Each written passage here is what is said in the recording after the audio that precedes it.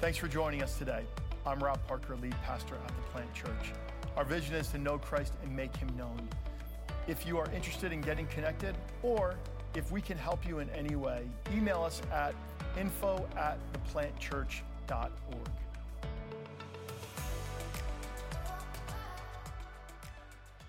As we get started, I just want to share with you. So I'm actually a big fan. How many of you guys like history and learning about sociology and history and all these things? So I'm a big fan of culture and history and all these things, and I love learning about the movements of people and people migrations and these kinds of things. And when I was a child, my family is originally from India. We'd go there and we would visit them, and I liked to learn all about my grandparents and my great-grandparents and how they got to where they were, and I like to learn about my family history and what villages they're from.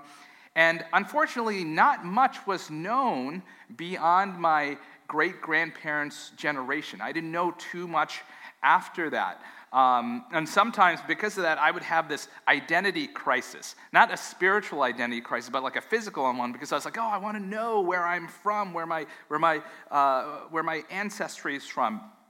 And anyway, so one day, my wife, Jody, she got me one of those Ancestry.com DNA tests, right? How many of you have done this, Ancestry.com or 23andMe, one of those things? And you get this kit in the mail, and what you do is you swab your mouth and put it in the test tube, and you send it in, and it processes your DNA along with against their database that they have there. And they process it, and they send you this report where you can log online and you could see where you're from and what ethnicities and places in the world. And sometimes it even shows you like what people that you might even be related to that you see there.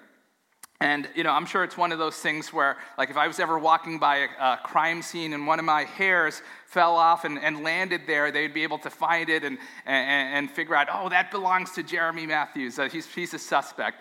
Or maybe it would be more of like a science fiction movie where they make a clone of me or something, right? And 30 years from now, when I'm retired down in the beach, I'll hear a knock on my door, and I'll open the door, and there'll be a young man.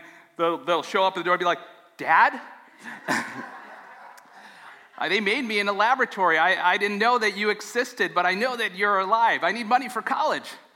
Or something like that. But it's really actually fascinating when you're into learning about your family history. And I thought, wow, maybe there will be something surprising about my origins that I find out. So I sent this test out, and I was waiting to get the results. I couldn't wait to get the results to see where I was from. And when I finally received it and I logged in, to my surprise, there were no surprises. And it said I was at 100% from India, 70% from the north, 30% from the south. And I thought, oh, okay, maybe it's cool because I'm actually from the south, but it says I'm mostly from the north. And I'm fine with that, but the level of detail was lacking. And if you are someone of like European descent, the sampling size of the participants are so much greater because these are American companies. So you'll be able to see, like, say you're from Scotland, it might show you like what town or village you were from in Scotland. But it's actually very fascinating how God designed DNA. DNA is the programming language that programs us. Every cell in our body carries our complete DNA, the genetic material that makes our molecules and develops all the proteins that make us. It is our source code. The DNA provides instructions for gene expression. We are in a sermon series right now on the core values called DNA, Knowing Who You Are. And we've been learning about the DNA of who we are as believers. When we accept Christ, we have been spiritually regenerated, and we now have new life, a new spirit that is in us. And it's now that we have this new DNA, it's time for us to step up and to embrace it and to live it out. And today what we're going to be doing is we're going to be looking at our next core value in the CNMA, one of our core values of knowing God's word. And the value is this: knowing God and obeying God's word is fundamental to all true success. Just like DNA, God's word provides us the source code of instructions of how we are to live and how we are to step out in life. So if you have your Bibles, please turn to Joshua chapter 1, verses 1 through 9. Joshua 1, verses 1 through 9, and you'll see it on the screen. After the death of Moses, the Lord's servant, the Lord spoke to Joshua, son of Nun, Moses' assistant. He said, "Moses, my servant, is dead. Therefore, the time has come for you to lead these people, the Israelites, across the Jordan River into the land I am giving them. I promise you what I promised Moses. Wherever you set foot, you will be on land I have given you, from the Negev wilderness in the south to the Lebanon mountains in the north, from the Euphrates River in the east to the Mediterranean Sea in the west, including all the land of the Hittites. No one will be able to stand against you as long as you live, for I will be with you as I was with Moses. I will not fail you or abandon you." So just to give you a little bit of background on this passage, the people of Israel had been set free from Egypt, and they were now en route to the promised land, but they had been wandering the desert for 40 years. And during that time, God had given Moses these instructions to write down in the book of the law, the book of Deuteronomy. Now, what's different at that time is that they did not have a Bible like we have right now. There was likely just one copy of this manuscript in the tent of meeting. But when the people finally got to the outskirts of the promised land, just before they were able to go in, Moses, their leader who had led them out of Egypt, had died. And he and everyone in his generation were not allowed to enter the promised land because they had disobeyed God. Then here we have Joshua, Moses' young assistant. Joshua was led with this task to lead this new generation of people into the promised land. The baton had been passed. You know, the name Jesus or Yeshua in Hebrew is the same name as this name Joshua, which means God saves. Joshua was to bring the people of Israel into the promised land physically, while also Jesus, we know later, Jesus brought the people and us into the presence of God spiritually. God told Joshua that wherever you set your foot will be the land I have given you. But this was not an easy task. This land was filled with foreigners, was filled with Canaanites. So now Joshua, hearing this, he must have felt afraid. He must have felt alone, hearing of this huge task. His mentor was gone, and this was just the last step that was left. And he must have asked himself the question, what do I do? What do I do?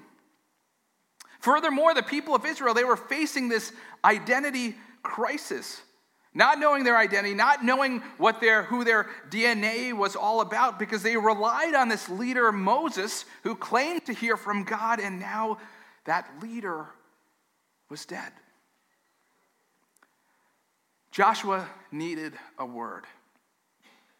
And thankfully, today, we have God's word, right? We have God's word right in our hands or right in our devices. So what's so significant about this? What's so significant about the Word of God? Well, we believe that the Bible is the inspired Word of God. It is the inspired Word of God. And if you ever wondered what the word Bible means, it just means book. It's a book. through which all other books are modeled after. This book is actually a story. And it has the story of the good news from the very beginning. It talks about 4 things. First, how God created the world, how sin entered the world, how Jesus came to redeem the world, and 4, how we, the church, get to be part of this work of recreation, empowered by the Spirit, until he comes again. That's a story of the gospel. That's a story of the Bible from start to finish. It's just one story. And what's fascinating is that there's a total of 66 books, 39 in the Old Testament, 27 in the New Testament, and it was written by 40 different authors that had completely different backgrounds. Some of them were kings, some of them were fishermen, some of them were priests, some of them were government officials. Some were shepherds, some were doctors. And what was fascinating is that this was written over the course of 1,500 years from people that never knew each other, from all different kinds of backgrounds, but yet it forms one concise story of the story of God and his salvation. Thanks to Bible translation efforts, out of the 7,000 languages that are currently spoken in the world, 1,600 of those languages have some part of the Scripture or the New Testament translated in them. And then there are more than 700 languages that have the entire translation of the Bible. Currently today, according to Wycliffe, 1.5 billion people in the world do not have a Bible in their own language. We are also involved with helping that effort. And right now, work is being done on 2,200 languages to get the Bible translated to their languages. The Bible is the de facto, the best-selling book of all time. There have been over 5 billion copies of the Bible printed. That's just an estimate. It's probably way more than that. I think the next one down is like Harry Potter, which is like 500 million copies or something. But not even to mention electronically, the YouVersion Bible app in 2021 crossed over 500 million installs. 64 billion Bible chapters have been read or listened to, which is up significantly after the pandemic. No matter what the world says, the Bible is more relevant now than ever before. Amen? And we believe it. And there are countless places in the world where you cannot publish the Bible, where you cannot even bring the Bible. It's illegal to bring a Bible or to print these words. There are places where people do not have even access to these words and this message of life. And then we have Joshua. He was at a critical moment in time and history. Why did God give Joshua these instructions of his word to follow? How did God's word lead Joshua to a place of success? And there are a couple things that we're going to learn. And the first is this: God's word provides instructions when we are alone. God's word provides instruction when we are alone. Verse 6. Be strong and courageous, for you are the one who will lead these people to possess all the land I swore to their ancestors I would give them. How many of you have ever traveled overseas to another country? Anyone? A few people? Yeah, Canada doesn't count, but anywhere else, I'm just kidding. Canada does count. So if you've traveled to another country, the first thing you notice is that things are different, right? They're not the same. Things are different. There's different language, there's different foods, there's different clothes, different ideas, different rules, and there's certain things that we take for granted here that we can't get in other places as Americans. Now, especially back over 25 years ago, if you were to go to certain places in Europe, you could not get peanut butter in the store, right? You can't get peanut butter. You can't get Reese's Pieces. You can't get Kraft mac and cheese. You can't get sugary cereal. You definitely can't get fall, the whole fall-themed flavors. There's no apple spice. There's no pumpkin spice. There are no little bottles of hot sauce. And lots of places you definitely can't get Mexican food. That's one thing we really take for granted here. When you go to some places, you can't get tacos, burritos, any of those things. You can't get instant pancake mix. There are no drive-thrus. There are no refills. I once went to a McDonald's in Germany, and I had to pay extra for the packet of ketchup. That's true, right? Yeah, you know that. It's true. There's no smiling to strangers sometimes. There's no air condition. And for goodness sake, when you go to France, there is no free ice or ice machine in the hotel. So if you are an American, you have to demand your rights. When you go there, go to the front desk and say, I demand ice because I'm an American and I don't drink drinks that are room temperature. And you know what they'll say to you? Okay, then go to America and get your ice. Who knows what I'm talking about? Any first world problems out there? Okay, all right. So the people of Israel, they were headed into a new land. They were headed into a new foreign land. And they themselves were a set-apart people. They had unique laws, unique customs. They were God's own people. And they were headed into this land where everyone there was different from them. The people in that land, they had different gods, they had different customs, they had different values, they had a different identity. And when they would go there, there was no one there to show them God's ways. There would be no one there in that new land to point them to God, to their God, Yahweh. There were no maps, there were no programs, there were no newspapers. There would be no church or temple or tabernacle. And there would be no one there to point them in the right direction in how to live and what to do. And the only way that they could maintain their own unique identity, and the only way to do that was to follow God's instructions to Moses. It's fascinating because God gave them these unique laws and instructions before they entered the land, not after, before. And why is that significant? Because they as a people were to be identified as the people of Yahweh first, and then only the people of the land second. Because usually a nation's identity comes from their homeland or comes from their accomplishments. And to this very day, if you have Jewish family or friends, the Jewish people have been scattered all throughout the world across many different generations, and they've been persecuted. But no matter where they are, they haven't fully assimilated into the local culture. They've maintained their identity. They maintain their traditions that have come from the law of Moses. Their celebrations, their clothing, you name it. And the question I have for you today is, do we sometimes feel that we are living alone in a foreign land?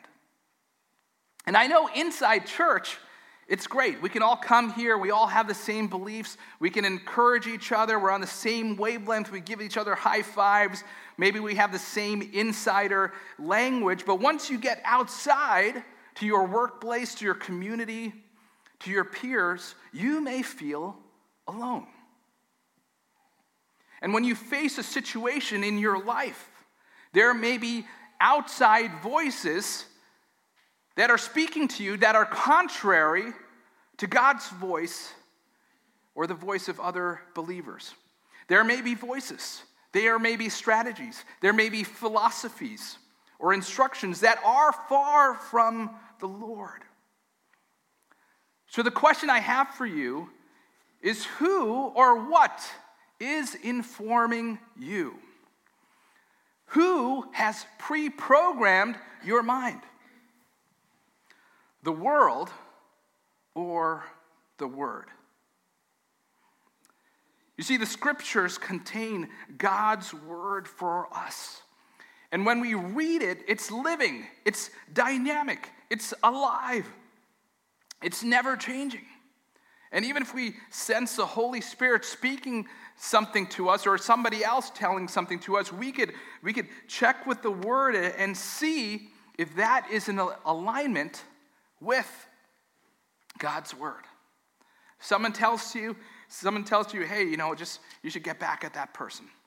You say, oh, you think so? Oh, let me look and see what God's Word says. Love your neighbor. Oh, you know what? That's not what God has for me. God's Word doesn't just instruct us when we are alone. But God's Word also instructs us when we face opposition. And that's our next point. Verse 7.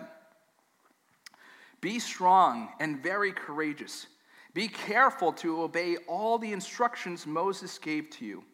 Do not deviate from them, turning either to the right or to the left.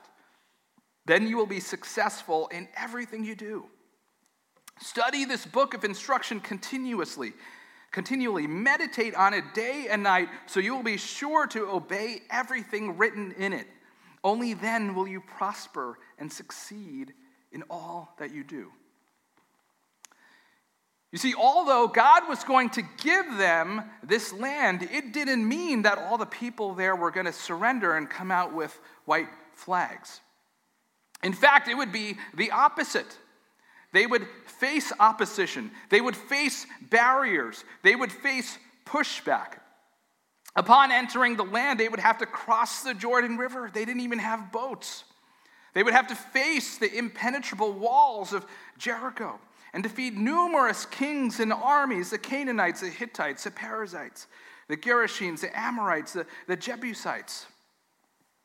And what we realize is that the battle that Joshua was going to face was not primarily a militaristic one, but rather a spiritual one. And that's why he had to follow God's instructions in every step of the way to be successful in their mission. And there are three things that he said to do. He said, study the book. Study the book. And in those days, when they study, it meant to speak it out, to talk about it, to recite it, to share it with others, to think about it. And second, meditate on a word. So you're not just supposed to speak it out and talk about it and share about it, but two, you're supposed to meditate on it and let it resonate in your heart and resonate in your mind. And third, you're supposed to take action. You're supposed to obey it. Do what it says. Speak the word, meditate on the word, and take action on the word. How many of you guys out here know karate? Anyone? Any karate masters here? A few? Zero? No one wants to admit it? Okay. All right. So me too. Growing up, I didn't take karate lessons. I didn't do any of those things. But I grew up watching The Karate Kid. And if you grew up in the 80s, pretty much every movie or every show had karate or kung fu or something in it. It was very violent. It's totally different than it is right now. But so what I thought I would do is I thought I would do what every good parent does and live vicariously through your children. So I thought it would be great to sign my son up for karate lessons. So I signed him up, and I was excited. I thought I would go to the karate dojo, and I would just see kids doing roundhouse kicks and flying and be fighting each other, and I thought it was going to be so much fun to watch. But when I got there, I was mostly wrong. And I would sit there and I would watch these classes and I would get to understand what was really happening behind the scenes. Just like in the movie, The Karate Kid, the students had to keep practicing their katas or their routines over and over and over again. And they had to get them perfect. They had to memorize them. They had to do them perfectly before they were able to move to the next belt. And when you go to the classes, you realize that it looked absolutely nothing like what you see in the movies. It was actually a little bit boring.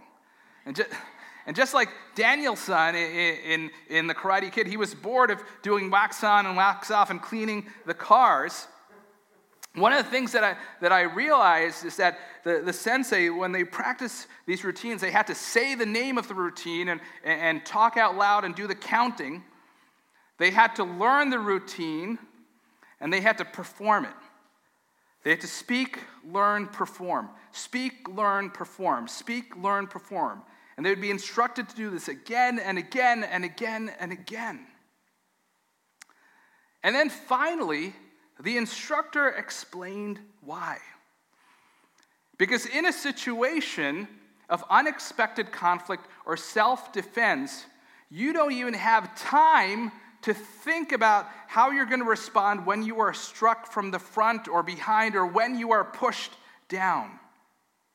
And he would demonstrate this.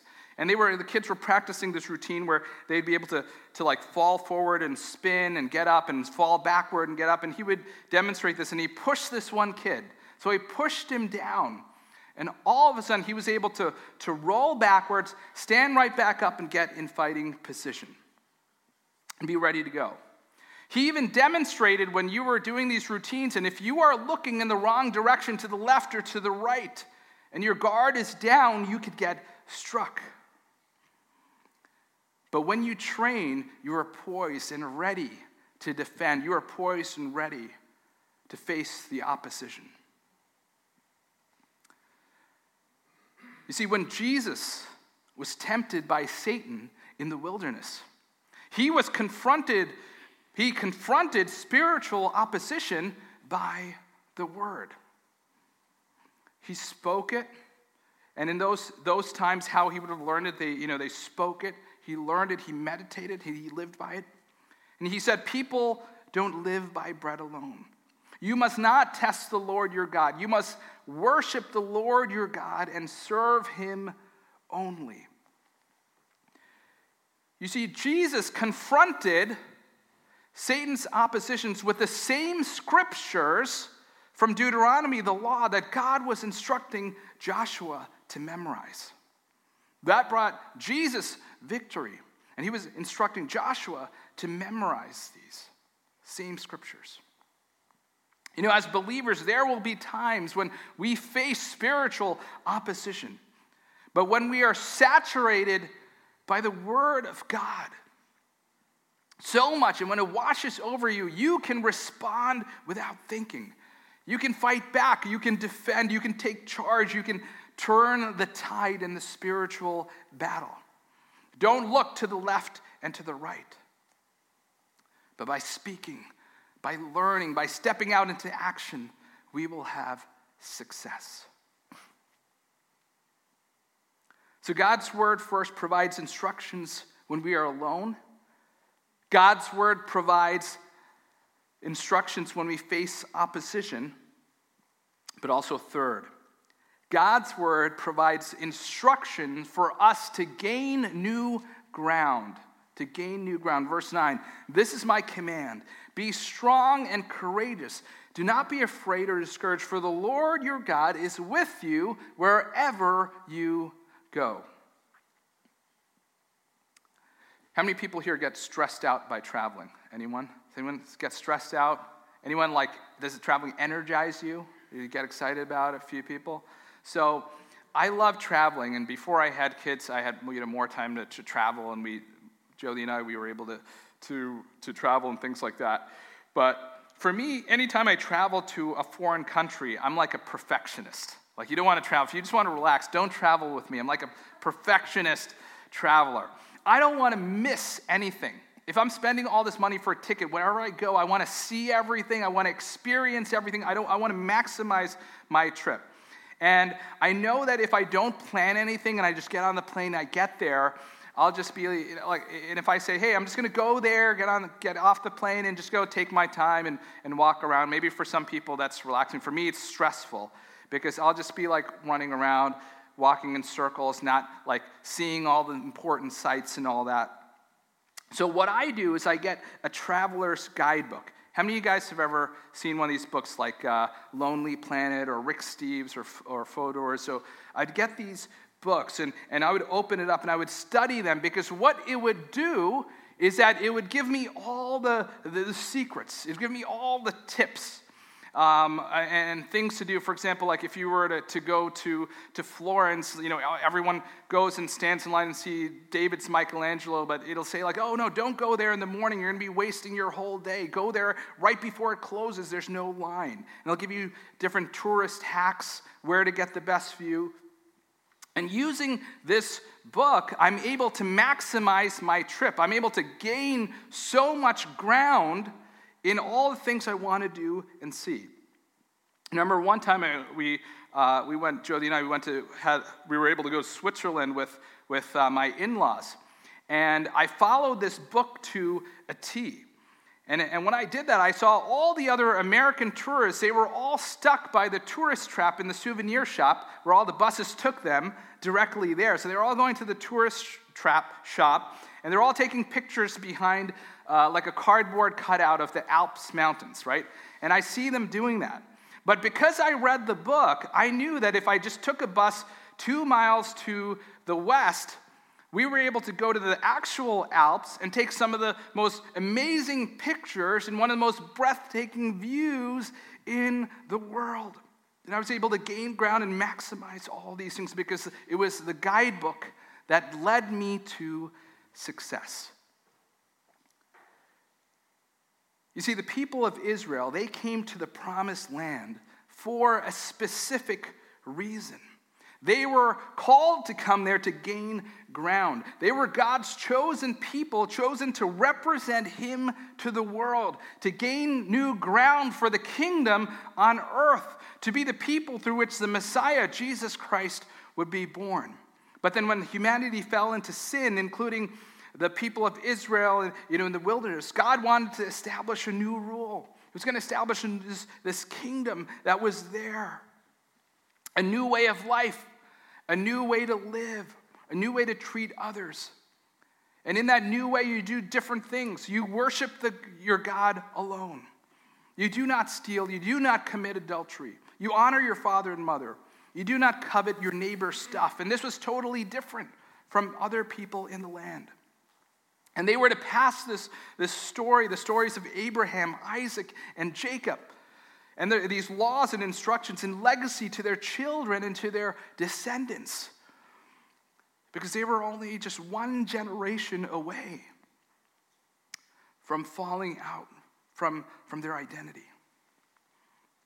But when they followed God's word and gained ground, all the people from around the world would be able to look at them and point them out and say, see, that nation, that group of people, they are different. They are the people of Yahweh, and they are awaiting His Messiah. As believers, there may be some areas of our life in which we have been stuck because of our past habits, stuck because of our past sins, because of our past wrong choices, stuck because of our brokenness, stuck because of our woundedness. But His word, His guidebook, provides healing and truth for your future. Amen? God has redeemed our past, and it's now up to us to make this new future. It's time for us to gain the ground back that we have lost. And He sets us up for His purpose. But in order to embark on this new mission, we need His word. We need His instruction.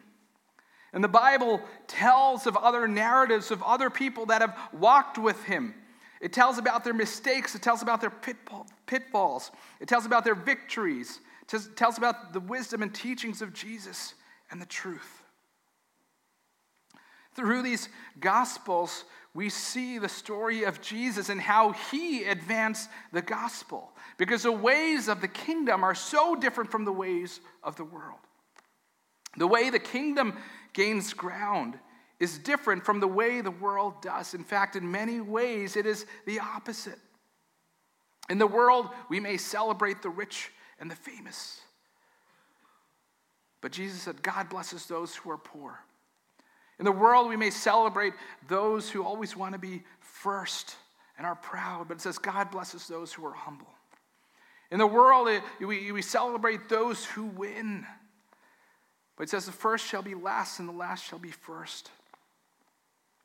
In the world, we want to punish our enemies. But Jesus says, love your enemies. God chose the foolish things to shame the wise. God's power is displayed in our weakness.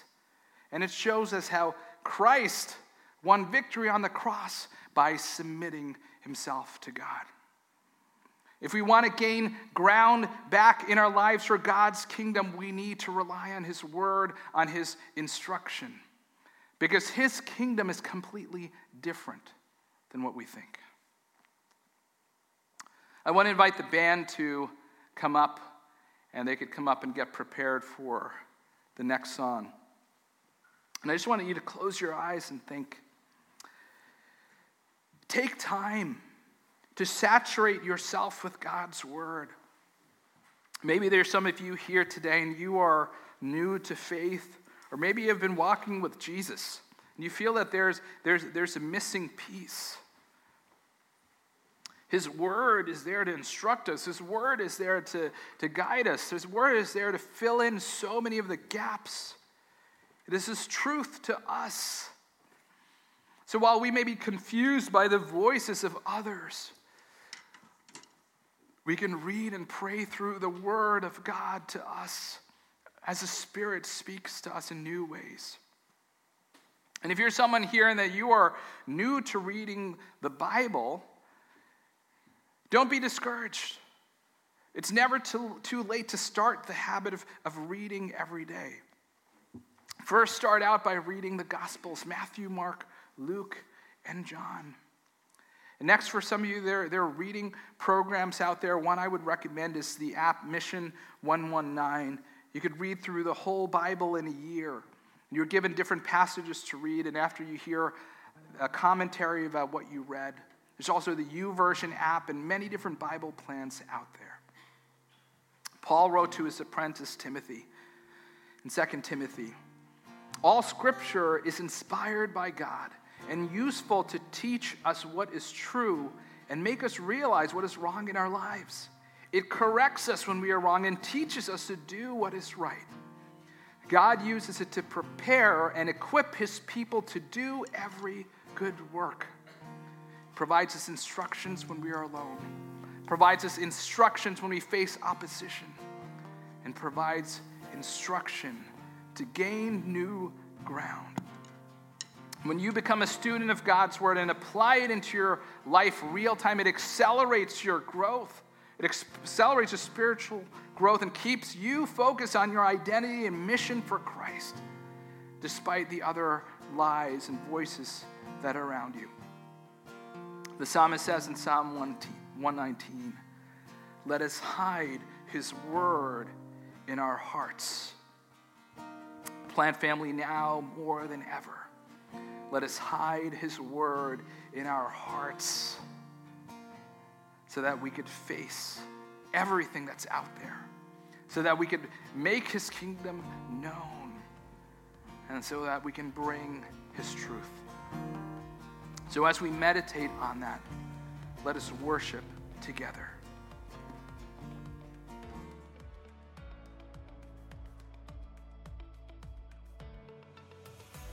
It was great having you with us today. We do hope that this sermon inspired you to know Christ and make him known. For more sermons and resources, please visit us at theplantchurch.org.